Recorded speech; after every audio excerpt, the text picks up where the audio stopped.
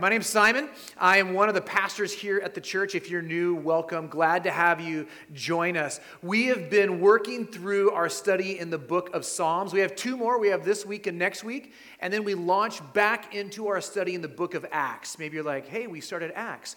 Hey, where's the book of Acts? It's coming back. It'll be here. And with that, I want to tell you, we have a little treat for you.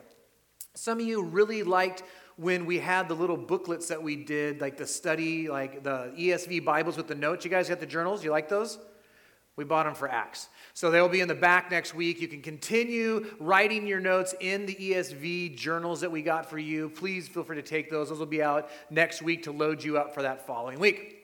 So as we're going through the book of Psalms, we need to understand kind of a key figure that exists in the book of Psalms. His name is King David. So King David's important for a lot of reasons. A lot of what happened with the people of Israel revolves around the person of David. Who we have in our Messiah and where he comes from is from the line of David as well. But we also need to understand that 73 of the Psalms have been ascribed to David.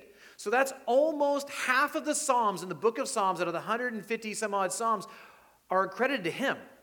So to understand David's life will actually help us to understand the context and what we're reading when we read it. Now, David's life was crazy. I keep toying with the idea of doing a full study on the life of David and just walking through that because there's just so much and it's so intense. Like he had super high highs. Like he was this great warrior. He fought off animals. He defeated Goliath. He became the king. He saw peace in his kingdom. He led and people followed. Like he was that guy. People loved David. He was a king among the people, and they respected that, and he fought alongside them, and he was that king that they all wanted. And every king would be, at that point, like kind of held to that standard of who David was. But he also had really low lows. His life wasn't perfect. He was hunted down for many years by his predecessor king, the one that he served, the one that he vowed to do whatever he needed to do for. He had to leave his very best friend in a very short amount of time, that this person that he had become attached to, they were like brothers, that he had to leave that friend and never see him again and only hear about his death later down the road. He slept with his friend, one of his general's wives. And then through a chain of events, he had that guy killed. And then his son tried to overthrow his throne and did a pretty good job of it actually for a while. That's just to name a few things. This is David's life. This is what he existed. And so what you understand is that these Psalms that we read about are linked up with these events in the life of David. And what that does is it gives us this really interesting inside perspective that we can learn from and that we can understand. We can understand how David's responding. We can understand what David's going through. We can understand how he views God, but we can see who God is and how God responds to him in these circumstances as well.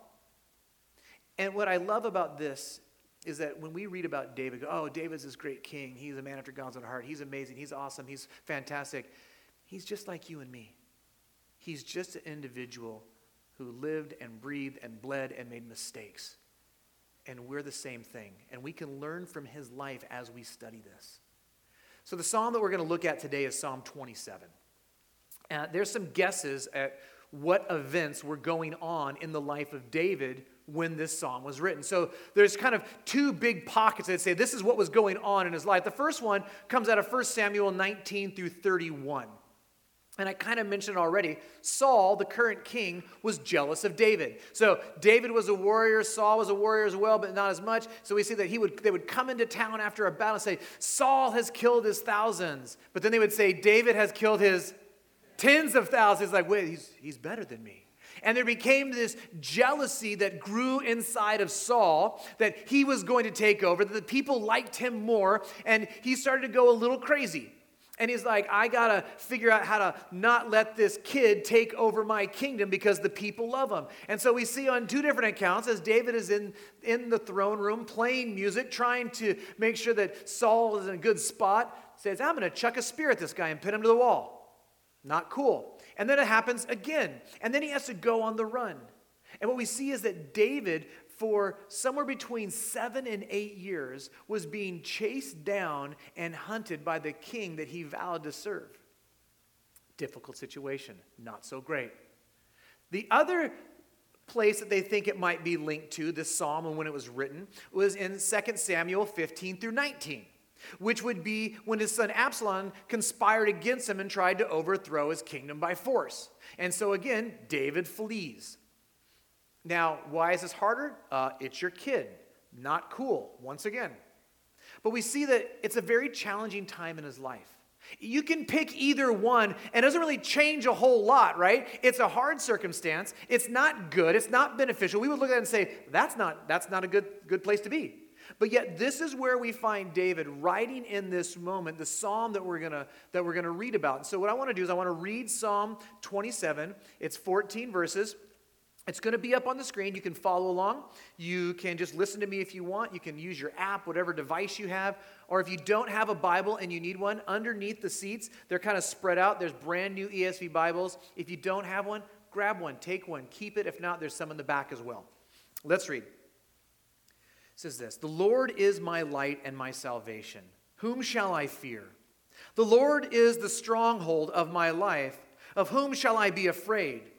When evildoers assail me to eat up my flesh, my adversaries and foes, it is they who stumble and fall. Though an army encamped against me, my heart shall not fear. The war rise against me, yet I will be confident. One thing I have asked of the Lord that I seek after, that I may dwell in the house of the Lord all the days of my life, to gaze upon the beauty of the Lord and to inquire in his temple. For he will hide me in his shelter in the day of trouble. He will conceal me under the cover of his tent. He will lift me high upon a rock. And now my head shall be lifted up above my enemies all around me, and I will offer in his tent sacrifices with shouts of joy. I will sing and make melody to the Lord. Hear, O Lord, when I cry aloud. Be gracious to me and answer me. You have said, seek my face. My heart says to you, your face, Lord, do I seek. Hide not your face from me. Turn not your servant away in anger. O you have been my help. Cast me not off. Forsake me not, O God of my salvation. For my father and my mother have forsaken me, but the Lord will take me in. Teach me your way, O Lord, and lead me on a level path because of my enemies. Give me not up to the will of my adversaries, for false witnesses have risen against me, and they breathe out violence. I believe that I shall look upon the goodness of the Lord in the land of the living. Wait for the Lord. Be strong and let your heart take courage. Wait for the Lord." Let's go ahead and pray as we dive into this. Jesus, thank you for this section of scriptures. I've just kind of been wrestling through it and marinating in this passage all week. How you have shown me so much, Lord, as we realize what it means to have hope in difficult circumstances. That you would show us that you would show us how David was able to have hope when things seemed hopeless. Lord, if there's things that I have written down that aren't going to benefit the moving forward of your Son's name and glory, then please take them away from me. Lord, I ask that you would open our hearts and our eyes to truth, that if we need to be convicted of an area in our life, that you would convict us. Where we need to be encouraged, you would encourage us, and that we would see the hope that we have in your Son. I pray these things in your glorious and amazing name. Amen. So with now knowing that David is in a difficult situation, it kind of changes the tone of this passage, doesn't it? So he starts and he launches in by saying that God is my light, he's my salvation, and he's my shelter. From a world's perspective, it probably doesn't look that way, does it? You're being hunted down by someone. You're living in caves. You don't have food. You haven't showered in a long time. And it would seem that you're probably in a dark place. It would probably seem that there's no salvation, that you're actually not safe. Or that you don't have any shelter, but you're highly exposed to the dangers of this world. And that's what it would feel like. But don't we do that too? But when things are going well in our life? Oh, God, you're so good. Everything's going the way it should be. Life is happy.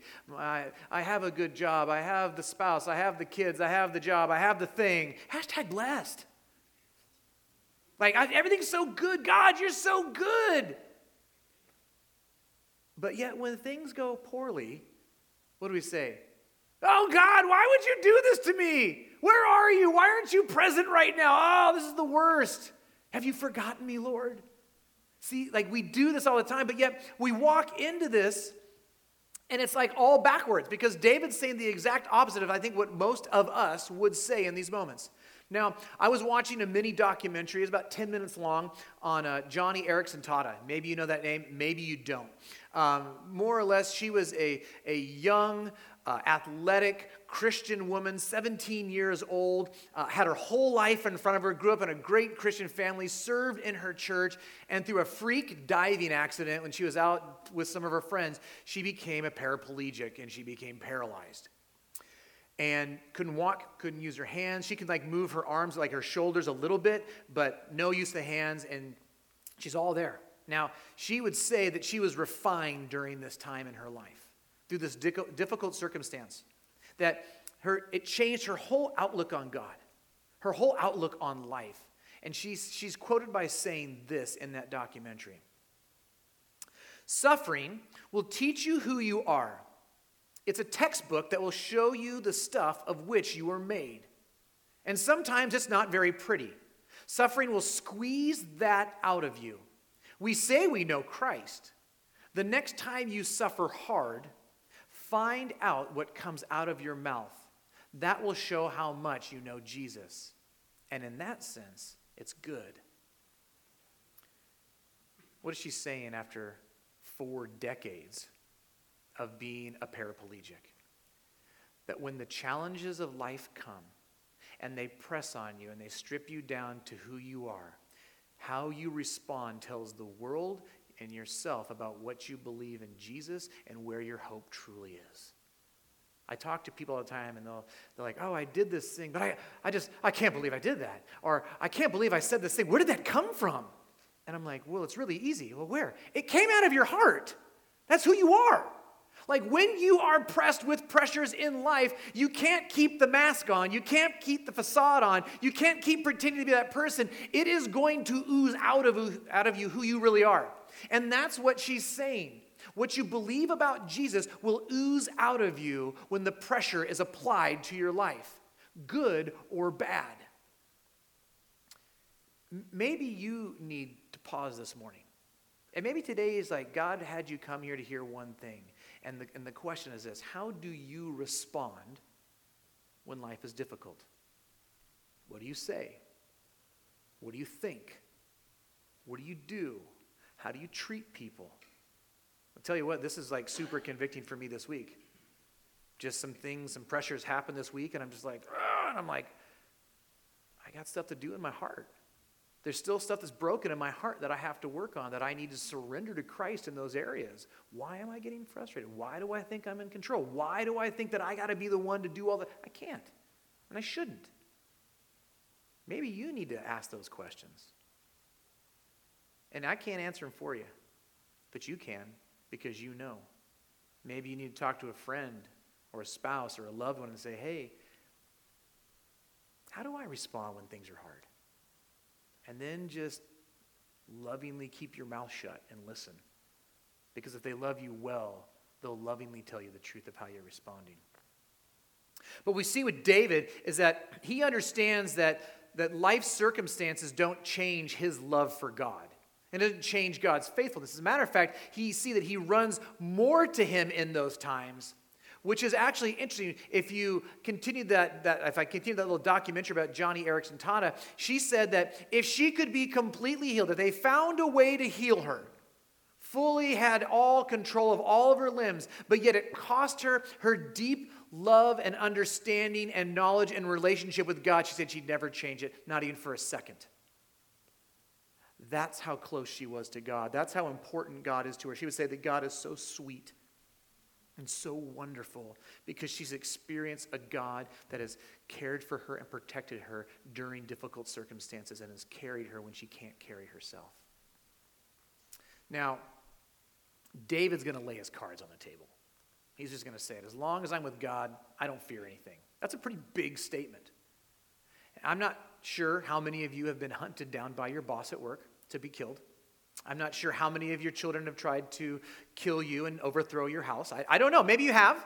I'm a guessing. Probably no one in here has had that happen to him. But yet David is. And he's got all these fears and problems. How am I going to live? How am I going to eat? Where am I going to sleep? Am I going to make it till tomorrow? God, how is this kingdom situation? Like, there's all these fears. But he's like, I don't fear anything. You see, he understands that there's a bigger fear than the fear that he has. See, God is bigger than the things that this world throws at. And why he's not afraid of these things in his life that honestly kind of are fearful, right? If we're honest. Because there is someone who is more terrifying than that, but yet that thing that's more terrifying is on his side, and that is God. That there is this God who is all-powerful, all-knowing, all-present, that controls life and death and holds it in his hand, yet that God is with him. So why would he fear?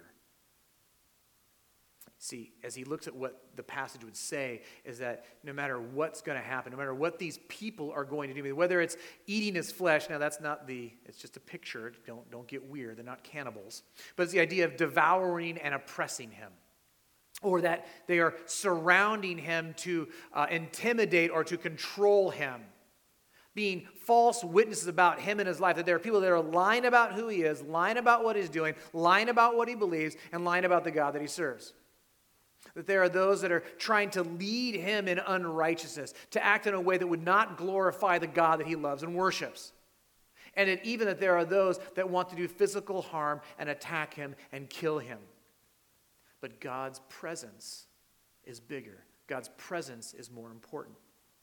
And he says, the one thing that's the most important thing that I ask of you, Lord, that I may dwell in the house of the Lord. Now, it's an interesting way that he phrases that, because the people that would be reading that would be the Jewish people, the Hebrews, right? So as they would hear that phrase, where do you think that their mind would go? The house of the Lord.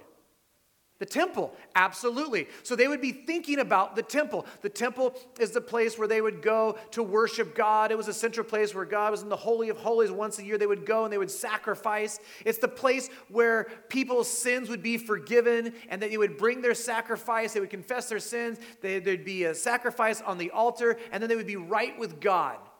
It was a place where you could be with God in intimacy. And that's what he's saying. He's not saying, I want to go live in the temple.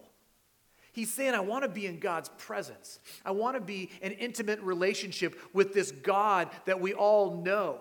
I want to be right with him.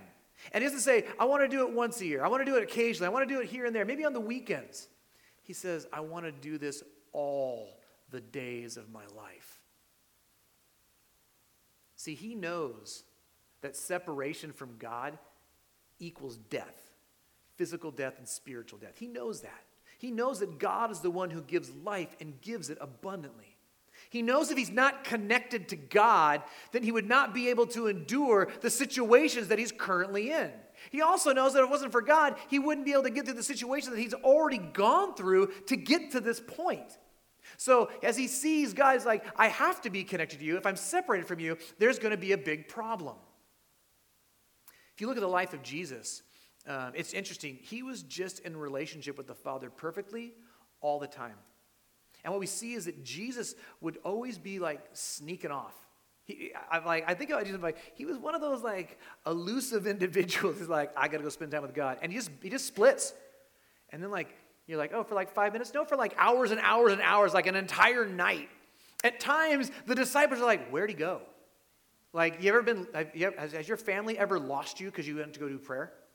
Like, that's what Jesus, like, he's gone for so long, they can't find him. And then he shows up. He was just always wanting to be connected to the Father, always wanting to be in a relationship, talking to him about every aspect of his life, everything that was going on. That's how he viewed God, and that's what he wanted.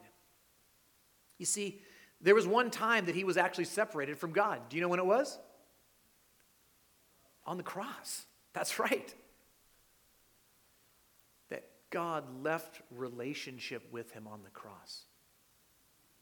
See, as he took that sin and put it on himself, that sin had to be punished. For the wages of sin is death.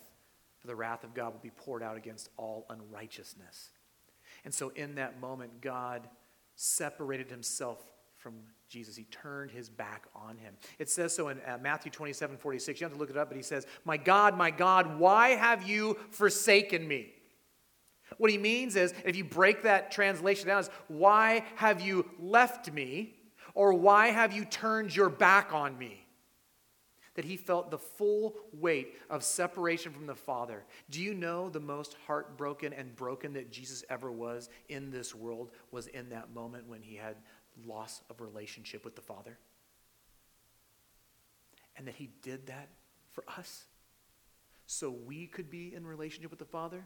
He felt the full weight of separation from the Father so we could have connectedness to the Father. And here's the thing. David, that was his biggest fear. He was afraid of that very thing. And he wouldn't know about that because that was future events. But he didn't want that. He knew that if God wasn't with him, if he didn't continue to love on him and keep him, that he would be in a whole heap of trouble. So he talks about what he would do in that. So it says this in verse 4 through 6. I'll read it again. It says, one thing I have asked the Lord that I will seek after, that I may dwell in the house of the Lord all the days of my life, to gaze upon the beauty of the Lord and to inquire in his temple. For he will hide me in his shelter in the day of trouble. He will conceal me under the cover of his tent, and he will lift me high upon a rock. And now my head shall be lifted up above my enemies all around me, and I will offer in his tent sacrifices with shouts of joy. I will sing and make melody to the Lord. So he knows that it's God who pursues and the God who keeps him. He knows that. He's the one who chases after. Hence the reason why he says, one thing that I ask, he's asking permission that I would dwell in the house of the Lord. He's all, but I want to seek after that. I want to do everything in my power to be actively involved in this thing that you're doing because I want to be focused on you. I don't want to lose relationship with you. And there's 4 things that he actually says in those 2 verses. The first one is to gaze upon beauty, to gaze upon beauty. He doesn't want to take his eyes off of that which is most important. It's very similar to when we're like going someplace with a kid. If we can see our kid, they can wander off as much as they want as long as we can see them, right? If I can see you, we're okay. But if I lose sight of him, that's a problem. He's like, I don't want to lose that. He wants to like always be focused on who God is. His beautiful mercy, his beautiful grace, his beautiful provision, his beautiful love for him, his beautiful sacrifice. He wants to be focused on that. And I was like, the word gaze, like what's the best way to describe that word gaze? And I thought about it. I'm like, man, it's just, I don't think you get a lot of these like moments. Because the writer could have said, David could have said to look upon the Lord, right? But gaze is a much stronger word, isn't it? And so, how many like going to weddings? Weddings are fun, free cake, food. I mean, you got to give a gift, but it's pretty much free. You get to go to the weddings. It's fun. It's a celebration. It's a good time to come together, right? Now, there's this moment where the groom's up there and the pastor's up there and the best man's up there and then the bridesmaids and the groom, they all walk down the aisle. And then there's that moment, right? Just before the bride comes in.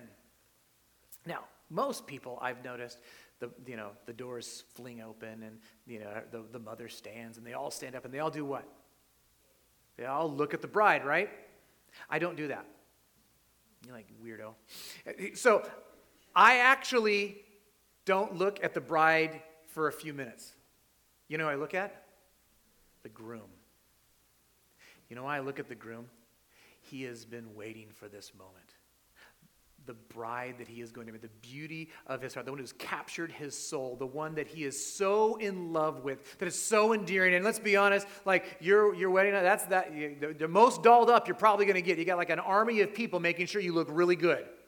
And so like this is it. All that beauty in that one moment. And you think he's like, so anyway, like, did you watch the game last week? Like, that's not where he's at. He's not looking at his watch. He's not like, oh, I gotta tweet this cool moment. No.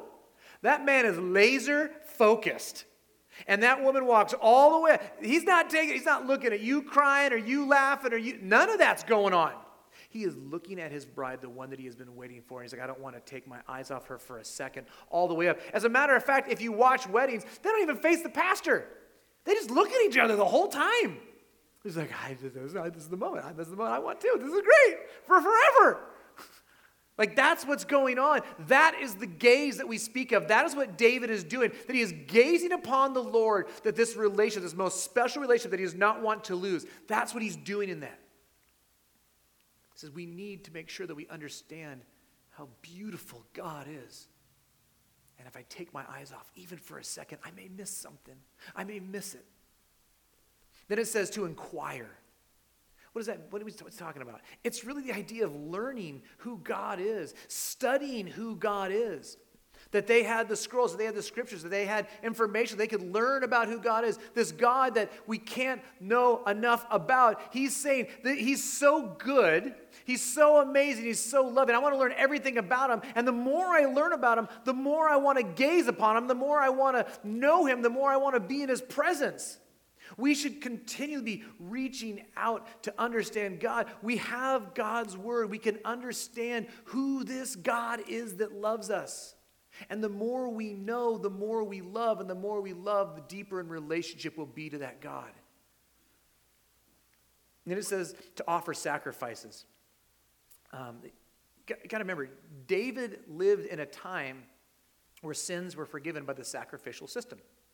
That you would have a sin, you'd come to the temple, you'd have whatever animal was correspondent to that sin that you had. You would then confess your sins on that animal. The priest would then take it. They would then sacrifice the animal because the wages of sin is death, right? So we know that that's where that comes from, and that's why it is. And you want to go through Leviticus, it'll give you all that information on why and how and what animals, and there's a lot there.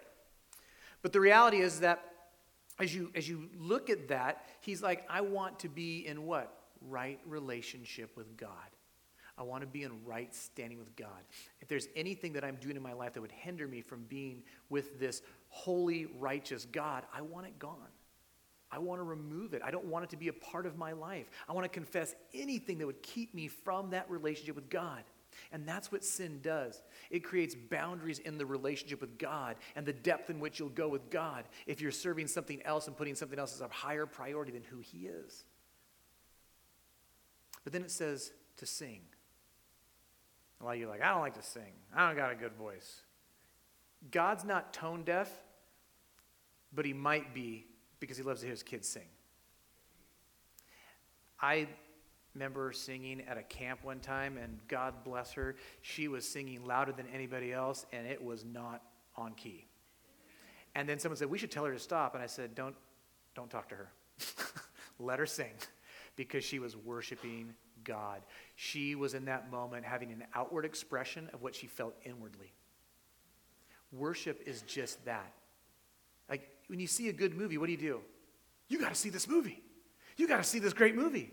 When you have a great meal at a great restaurant, you got to try this food. It was so amazing. It had this. And we had baba ganoush this week with some friends. And it had like pomegranate seeds. And like the baba ganoush was like rich and sweet at the same time. It was unbelievable. Or we just learned about this life hack or this thing or this product that makes our life easier. We want to exclaim to everyone how great it is, don't we? But what we're saying is this, that God is so great that we would sing and give adoration to him. You ever wonder, like, we put a lot of energy into singing here at this church, don't we? Most churches do that we want to proclaim who God is. Like, we just hired a worship minister because that's so important, that we should be singing to God all the time and proclaiming how great he is, collectively, individually, all throughout our lives. See, David's recounting all the things that God has done to this point. Those are the things that he has in God. He has this protection. He has this shelter. He doesn't have this fear. He has this confidence. He's gazing upon the beauty. He knows that he'll be protected, that all those things are happening. But what we see is he shifts from verses 7 to 14. It's about the future, and it's about the unknown and where he's going. It's these not yet possessed blessings of the Lord. And that's really where he starts to go. And he starts talking about all the adversaries and the false witnesses and the violence and all these things that are kind of like he's sitting in right now. And then verse 10 says this really crazy thing. He says this in verse 10. For my father and my mother have forsaken me, but the Lord will take me in. Now, at first glance, you're like, that's a weird passage. Like, what is he talking about? So you have to understand Middle Eastern culture it's family-centric in everything. It's like family is everything. Think of the Fast and the Furious, like it's all about family, and even more so than that, right? It was like 4 people who got that joke. And so the reality is this is like we have cultures that are really about family, but this society, everything depended upon family. They were there for you no matter what. They weren't going to go away. They weren't going to turn their backs on you. And what he's saying is this: even if I did something so horrific, so horrible, so vicious, that even my mother and father would turn their back on me, God won't. That's crazy. It's like no matter what, God will not turn his back on me. That's how he sees God. See, he's going to kind of give us like the nutshell at the end here, 13 and 14. It says this: I believe that I shall look upon the goodness of the Lord in the land of the living. Wait for the Lord, be strong, and let your heart take courage. Wait for the Lord. Everything that he has is based on the fact that he has seen God work. He has seen God protect him. So he is seeing the character and the nature of God, and he's applying that to his future. And what he's really talking about is this: hope. We all have times in life where we see that there are people that are hopeless more than others. And we have this every so often where we see people are just hopeless in nature. That people don't know how to live. They don't know how to survive. They don't know what to do with themselves. We're watching suicide rates at an alarming rate which we haven't seen in quite some time. That we see people don't have hope. And if they don't have hope, what's the point of living?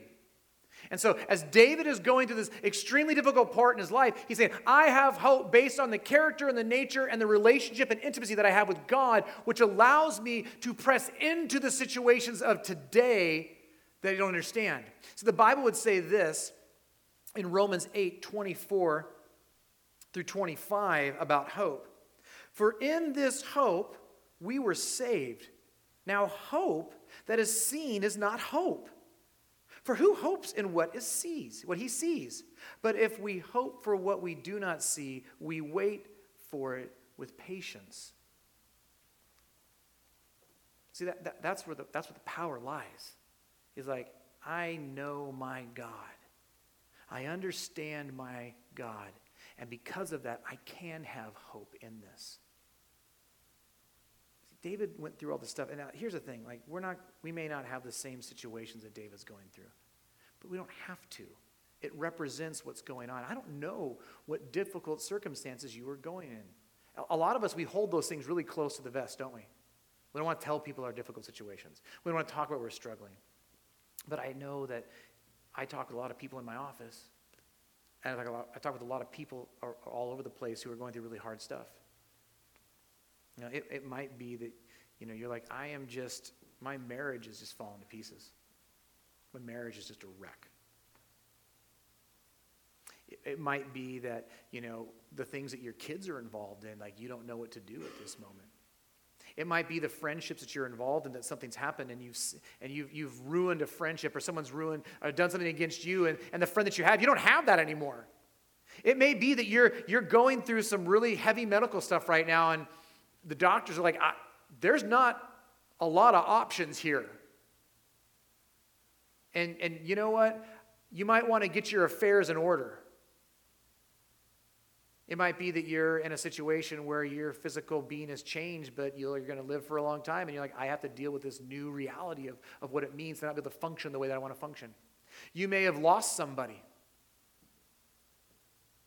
I've met two people this week that just lost somebody that I'm counseling and talking with and going through that with, and it's horrible.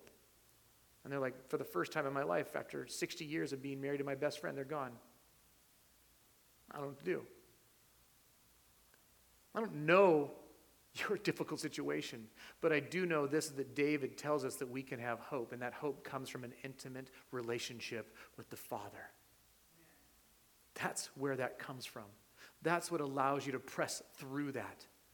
Now, I'm going to share more stuff about my life, and you're going to have to be okay with that. And there's a judge-free zone, so no judging here.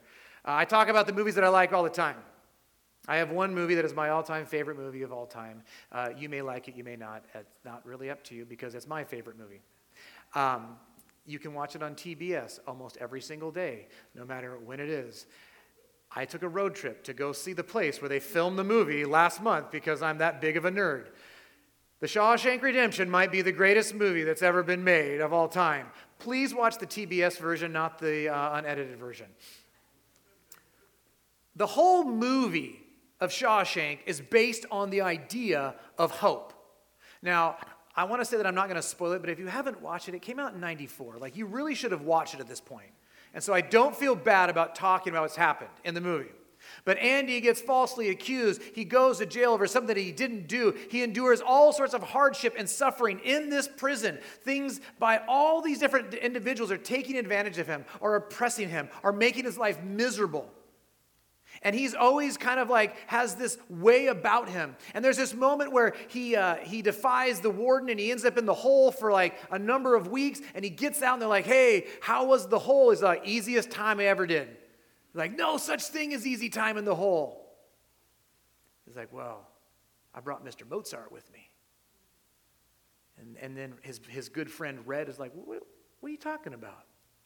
He's like, haven't you ever felt that way about something? There's a place that we have that the world can't attack us, that the world can't lock up, that's not behind bars and stone, that's free. And Red looks at him and he's just like, listen, my friend, hope is a dangerous thing and it'll cause a man to go insane. And then that causes a little bit of a tension and rift in their relationship. And then through a chain of events, we find that Andy ends up leaving the prison, and Red's good friend, he doesn't have it anymore. He's just sad. He's down. He's been institutionalized at that point. And Red ends up getting out of parole after, however many decades he had been in jail, and he gets out. He doesn't know how to function on the outside, and he doesn't know how to live life anymore because his life is all upside down. And he's in a moment of hopelessness. But then he gets a letter from Andy, and the letter says this. Dear Red, if you're reading this, you've gotten out. And if you've come this far, maybe you're willing to come a little further. You remember the name of the town, don't you? Anyone? Say Guantanamo. That's right. I could use a good man to help me get my project on wheels. I'll keep an eye out for you and the chessboard ready. Remember, Red, hope is a good thing, maybe the best of things. And no good thing ever dies. I'll be hoping that this letter finds you and finds you well. And what we find is that there's a change in the heart of Red. As he was hopeless, there's a change in the arc of his story. And Red decides that he's going to keep a promise and go visit his friend. And the last lines of the entire movie are this. It's the completion of the story arc of the character of Red. And he says, I hope to see my friend and shake his hand. I hope the Pacific is as blue as it has been in my dreams. I hope. See, how can we trust God? Like, we're not David. There's no temple. There's no sacrificial system. Like, where do we get our hope from? Our hope comes from Jesus. Our hope is in Jesus. I'm going to read a passage. It was supposed to be one verse, and I kept reading, and it kept getting better and better and better. And I'm like, I have to say the whole thing because it's just so good. 1 Peter in 3 through 9 is what I'm going to read this morning because I think it encapsulates exactly what we're talking about when it comes to hope and who Jesus is. Blessed be the God and Father of our Lord Jesus Christ. According to his great mercy, he has caused us to be born again to a living hope. Through the resurrection of Jesus Christ from the dead to an inheritance that is imperishable, undefiled, and unfading, kept in heaven for you, who by God's power are being guarded through faith and for salvation, ready to be revealed in the last time. In this you rejoice, though now for a little while, if necessary, you have been grieved by various trials, so the tested genuineness of your faith, more precious than gold that perishes through it, is tested by fire, may be found to result in praise and glory and honor at the revelation of Jesus Christ. Though you have not seen him, you love him. Though you do not now see him. You believe in him and rejoice with joy that is inexpressible and filled with glory, obtaining the outcome of your faith, the salvation of your soul. We have a living hope, not a dead hope, not a thing that doesn't exist, but there is a living hope that has conquered sin, that has conquered death. And so for us, as David was writing this in Psalm 27, we can now live out this very idea that now that we gaze upon Jesus Christ, the beauty of the gospel incarnate, of the Lord incarnate, that we can now gaze upon him and his great beauty and love and mercy and sacrifice, that we keep our eyes fixed on him. You ever wonder that we're always talking about Jesus here? That ain't changing. That ain't changing. We're always looking towards Jesus as the Savior of everything in our life. That we learn about Jesus, that we learn about the man who died for us, the God-man who came, who lived, who spoke, who walked, who touched, who engaged, who understands everything that we've been through. I want to learn about him all the time. That he became our sacrifice, making us righteous with God. We don't have to go and take sacrifices to the temple because his sacrifice was sufficient, past, present, future, for eternity. And that we sing praises to Jesus constantly, all the time, because as you understand what he has saved you from, it wells up into worship and praise and song that we can't contain in our own bosom. See, if we understand this great love and mercy, we can't help but be focused on him. We can't help but not be afraid of the circumstances that come in this life, because what we can see is this: if he has taken care of the biggest problem in my life, which is sin, which keeps me from God, why would I be afraid if any little thing comes into my life that could be a hindrance to my comfort? You see what I'm saying? Like, he's already done the biggest thing. And if he's already done the biggest thing, I don't have to worry about the little things. I don't sweat the small stuff anymore. Because this is momentary. This is not eternity. This is just a blip on the screen. See, we can embody Psalm 27 through Jesus Christ. We can be strong. We can be full of courage in difficult situations because of the hope that we have in Jesus Christ. You want to know how to get through life with courage and joy and strength? It's placing your life in someone stronger that can endure it, and it's not us.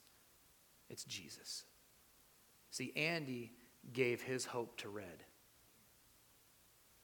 David is giving us hope today, and we can take the same hope of Jesus Christ to the world around us and show them who he truly is. Let's pray.